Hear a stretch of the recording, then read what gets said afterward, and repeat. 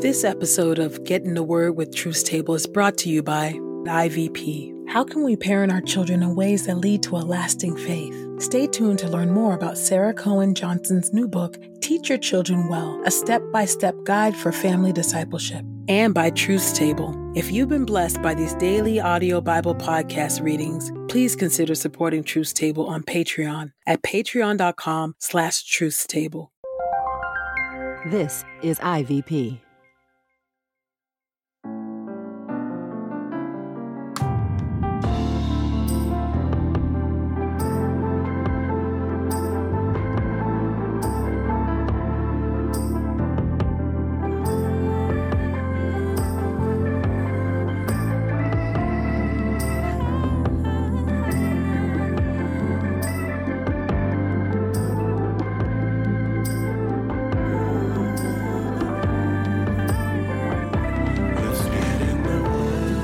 You're listening to Get in the Word with Truth's Table. Your word is truth, your word is life. Presented by InterVarsity Press. Your word is truth, your word is life. A daily audio Bible podcast read by Dr. Christina Edmondson And Ekemini Uwan. Let's get in the word today. God's got something to say. Let's get in the Word, and may the Word get in us. Open our eyes that we may behold wonderful things in your word. Old Testament reading, 1 Kings chapter 20 through 1 Kings chapter 21. 1 Kings chapter 20, beginning at verse 1. Ben-Hadad invades Israel. Now King Ben-Hadad of Syria assembled all his army, along with 32 other kings with their horses and chariots. He marched against Samaria and besieged and attacked it. He sent messengers to King Ahab of Israel, who was in the city. He said to him, "This is what Ben-Hadad says, your silver and your gold are mine, as well as the best of your wives and sons." The king of Israel replied, "It is just as you say, my master, O king. I and all I own belong to you." The messengers came again and said, "This is what Ben-Hadad said. I sent this message to you. You must give me your silver, gold, wives, and sons. But now at this time tomorrow I will send my servants to you, and they will search through your palace and your servant's house. They will carry away all your valuables." The king of Israel summoned all the leaders of the land and said, "Notice how this man is looking for trouble. Indeed, he demanded my wives, sons, silver, and gold, and I did not resist him." All the leaders and people said to him, "Do not give in or agree to his demands." So he said to the messengers of Ben-Hadad, "Say this to my master the king. I will give you everything you demanded at first from your servant, but I am unable to agree to this latest demand." So the messengers went back and gave their report. Ben-Hadad sent another message to him. "May the gods judge me severely if there is enough dirt left in Samaria for all my soldiers to scoop up in their hands." The king of Israel replied, "Tell him the one who puts on his battle gear should not boast like one who is taking it off." When Ben-Hadad received this reply, he and the other kings were drinking in their quarters. He ordered his servants, "Get ready to attack." So they got ready to attack the city. The Lord delivers Israel. Now a prophet visited King Ahab of Israel and said, "This is what the Lord has said. Do you see this huge army? Look, I am going to hand it over to you this very day. And then you will know that I am the Lord."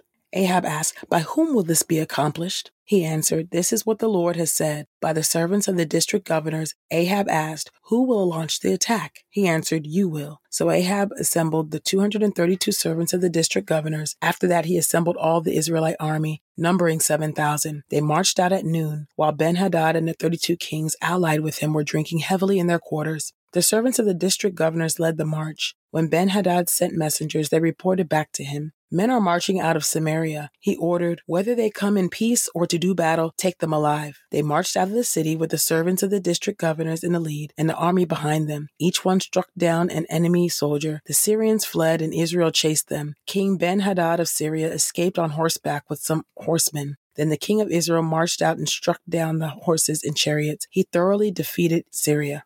The Lord gives Israel another victory.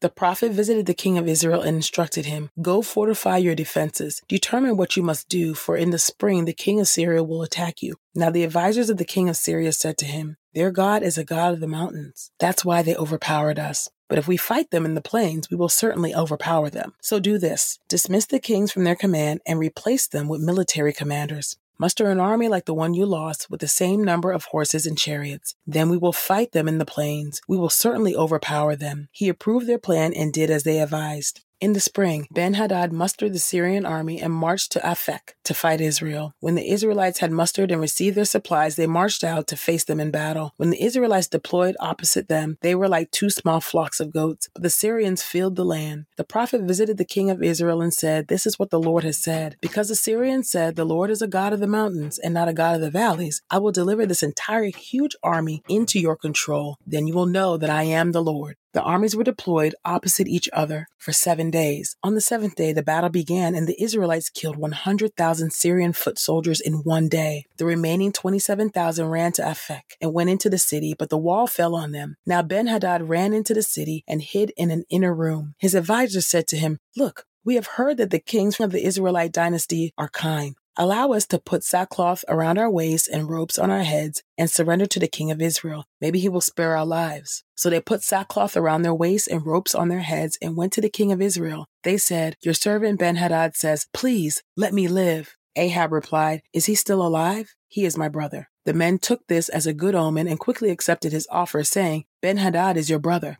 Ahab then said, "Go get him." So Ben-Hadad came out to him, and Ahab pulled him up into his chariot. Ben-Hadad said, "I will return the cities my father took from your father. You may set up markets in Damascus, just as my father did in Samaria." Ahab then said, "I want to make a treaty with you before I dismiss you." So he made a treaty with him and then dismissed him. A prophet denounces Ahab's actions. One of the members of the prophetic guild told his companion a message from the Lord, "Please wound me." But the man refused to wound him. So the prophet said to him, "Because you have disobeyed the Lord, as soon as you leave me, a lion will kill you." When he left him, a lion attacked and killed him. He found another man and said, "Wound me." So the man wounded him severely. The prophet then went and stood by the road waiting for the king. He also disguised himself by putting a bandage over his eyes. When the king passed by, he called out to the king, "Your servant went out into the heat of the battle, and then a man turned aside and brought me a prisoner. He told me, 'Guard this prisoner. If he ends up missing for any reason, you will pay with your life or with a talent of silver.' Well, it just so happened that while your servant was doing this and that, he disappeared." The king of Israel said to him, "Your punishment is already determined by your own testimony." The prophet quickly removed the bandage from his eyes, and the king of Israel recognized he was one of the prophets. The prophet said to him, "This is what the Lord has said. Because you released a man I had determined should die, you will pay with your life, and your people will suffer instead of his people." The king of Israel went home to Samaria, bitter and angry. 1 Kings chapter 21, beginning at verse 1. Ahab murders Naboth. After this, the following episode took place. Naboth, the Jezreelite, owned a vineyard in Jezreel adjacent to the palace of King Ahab of Samaria. Ahab said to Naboth, "Give me your vineyard so I can make a vegetable garden out of it, for it is adjacent to my palace. I will give you an even better vineyard in its place, or if you prefer, I will pay you silver for it." But Naboth replied to Ahab, "The Lord forbid that I should sell you my ancestral inheritance." So Ahab went into his palace, bitter and angry that Naboth, the Jezreelite, had said, "I will not sell to you my ancestral inheritance." He lay down on his bed, pouted, and would not eat. Then his wife Jezebel came in and said to him, "Why do you have a bitter attitude and refuse to eat?" He answered her, "While I was talking to Naboth the Jezreelite, I said to him, 'Sell me your vineyard for silver, or if you prefer, I will give you another vineyard in its place.' But he said, 'I will not sell you my vineyard.'" His wife Jezebel said to him, "You are the king of Israel. Get up, eat some food, and have a good time. I will get the vineyard of Naboth the Jezreelite for you." She wrote out orders, signed Ahab's name to them, and sealed them with his seal. She then sent the orders to the leaders and to the nobles who lived in Naboth's city. This is what she wrote: "Observe a time of fasting and seat Naboth in front of the people. Also seat 2 villains opposite him and have them testify, 'You cursed God and the king.' Then take him out and stone him to death." The men of the city, the leaders, and the nobles who lived there followed the written orders Jezebel had sent them. They observed a time of fasting and put Naboth in front of the people. 2 villains arrived and sat opposite him. Then the villains testified against Naboth right before the people, saying, "Naboth cursed God and the king." So they dragged him outside the city and stoned him to death. Then they reported to Jezebel, "Naboth has been stoned to death." When Jezebel heard that Naboth had been stoned to death, she said to Ahab, "Get up. Take possession of the vineyard Naboth the Jezreelite refused to sell to you for silver, for Naboth is no longer alive. he's dead. When Ahab heard that Naboth was dead, he got up and went down to take possession of the vineyard of Naboth, the Jezreelite. The Lord's message came to Elijah the Tishbite. Get up, go down and meet King Ahab of Israel, who lives in Samaria. He is at the vineyard of Naboth. He has gone down there to take possession of it. Say to him, this is what the Lord has said. Haven't you committed murder and taken possession of the property of the deceased? Then say to him, this is what the Lord has said. In the spot where dogs licked up Naboth's blood,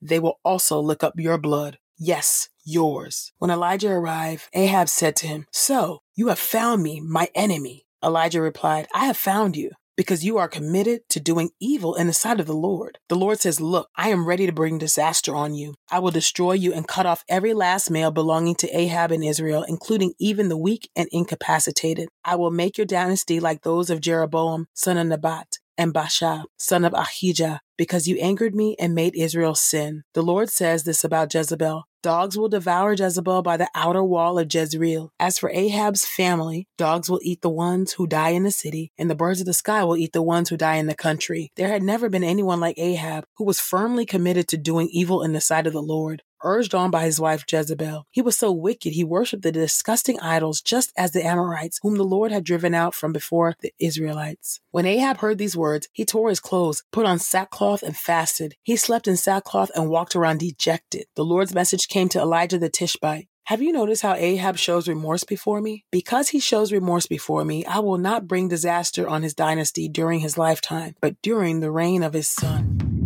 Your word is true. New Testament reading. Matthew chapter 26, verses 1 through 5. The plot against Jesus. When Jesus had finished saying all these things, he told his disciples, you know that after 2 days the Passover is coming, and the Son of Man will be handed over to be crucified. Then the chief priests and the elders of the people met together in the palace of the high priest, who was named Caiaphas. They planned to arrest Jesus by stealth and kill him, but they said, not during the feast, so that there won't be a riot among the people. Luke chapter 22, verses 1 through 2. Judas's decision to betray Jesus. Now the feast of unleavened bread, which is called the Passover, was approaching. The chief priests and the experts in the law were trying to find some way to execute Jesus, for they were afraid of the people.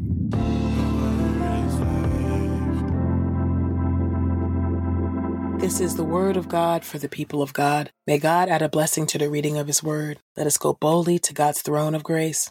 Father God, we thank you for your word. Thank you, O God, for the ways that you show forth, O God, your grace and your mercy, compassion, O Lord. Thank you for just the correction, oh God, that we find in your word that grows us up, that sharpens us, that teaches us, oh God, to delight in who you are and to praise you for what you've already done in our lives. Thank you, oh God, for this word, oh God, what it means for you, oh Lord God, for us to really take seriously the fact that you are gracious and that we are not more gracious than you. That when you tell us to do something, even something that seems hard or that seems to us, quote unquote, cruel, that you know what is best, oh God, because you are the omnipotent, all-powerful, and omniscient, all-knowing God. You know the end from the beginning. You are the Alpha and the Omega, oh God, and that you, oh God, are love, oh God, and that you're full of grace and mercy and compassion, even to those who were firmly set on disobeying you, made it their job and duty to do so, oh God. But when he showed just an inkling of some remorse, when he began to wear sackcloth and look dejected and remorseful, you relented. The punishment that I reserved for Ahab is going to go under the reign, oh God, of his descendants. God, you are gracious. You are so patient with us, oh Lord. Would you help us, oh God, not to take advantage of your grace, oh God, and not take advantage of your patience, oh God, and think that, oh, I can do whatever and live however I want. And without counting the cost of what you paid, oh God, for us, oh God, to live with you eternally. It cost Jesus his life, oh God. The grace that we live by, the faith that we have, that you've given to us by grace, oh Lord God, came at the price of Jesus's life. We are grateful for his death, burial, resurrection, ascension, God. I thank you for Jesus' session, which means that he has finished his work, God. I wait, oh God, and I pray for the day that Jesus will return to bring us home, oh God. I pray that you would keep us, oh God, walking in the faith, delighting in the light, and waiting, watching and waiting, because we know that Jesus is coming back for those who are waiting for him. I pray this all in the mighty and matchless name of Jesus. Amen and amen. Sarah Cohen Johnson, the author of Teach Your Children Well, believes that parental involvement is the most influential predictor of a child's spirituality throughout their lives. Sarah's book discusses how parents can have an active discipleship role in forming their children's faith and provides insights and strategies for children in different stages of life. This valuable resource, which includes exercises and activities that families can do together, can help parents disciple their children creatively and confidently. Get your copy of Teach Your Children Well today at ivpress.com, and as a listener of this podcast, you can get 30% off plus free U.S. shipping when you use the promo code, The Word. That's promo code THEWORD at ivpress.com. We pray this time of Getting the Word with Truth Table has encouraged us all to not only be hearers of God's Word, but doers. Share your reflections on these scriptures with us on Twitter and Instagram using the hashtag #GetInTheWord and hashtag #TruthsTable. Saints, whatever is honorable, whatever is just, whatever is pure, whatever is lovely, whatever is commendable, if there is any excellence, if there is anything worthy of praise, think about these things, practice these things, and the God of peace will be with you. Go with God. Get in the Word with Truth Table is a production of InterVarsity Press. For 75 years, IVP has created and published resources that deepen lives for Christ to engage the university, church, and the world. Visit ivpress.com for more information. Our Bible reading plan is from BibleStudyTogether.com, and the Bible version is the New English translation used by permission. Sound engineering is from Podastery Studios, and our executive producer is Helen Lee. God's got something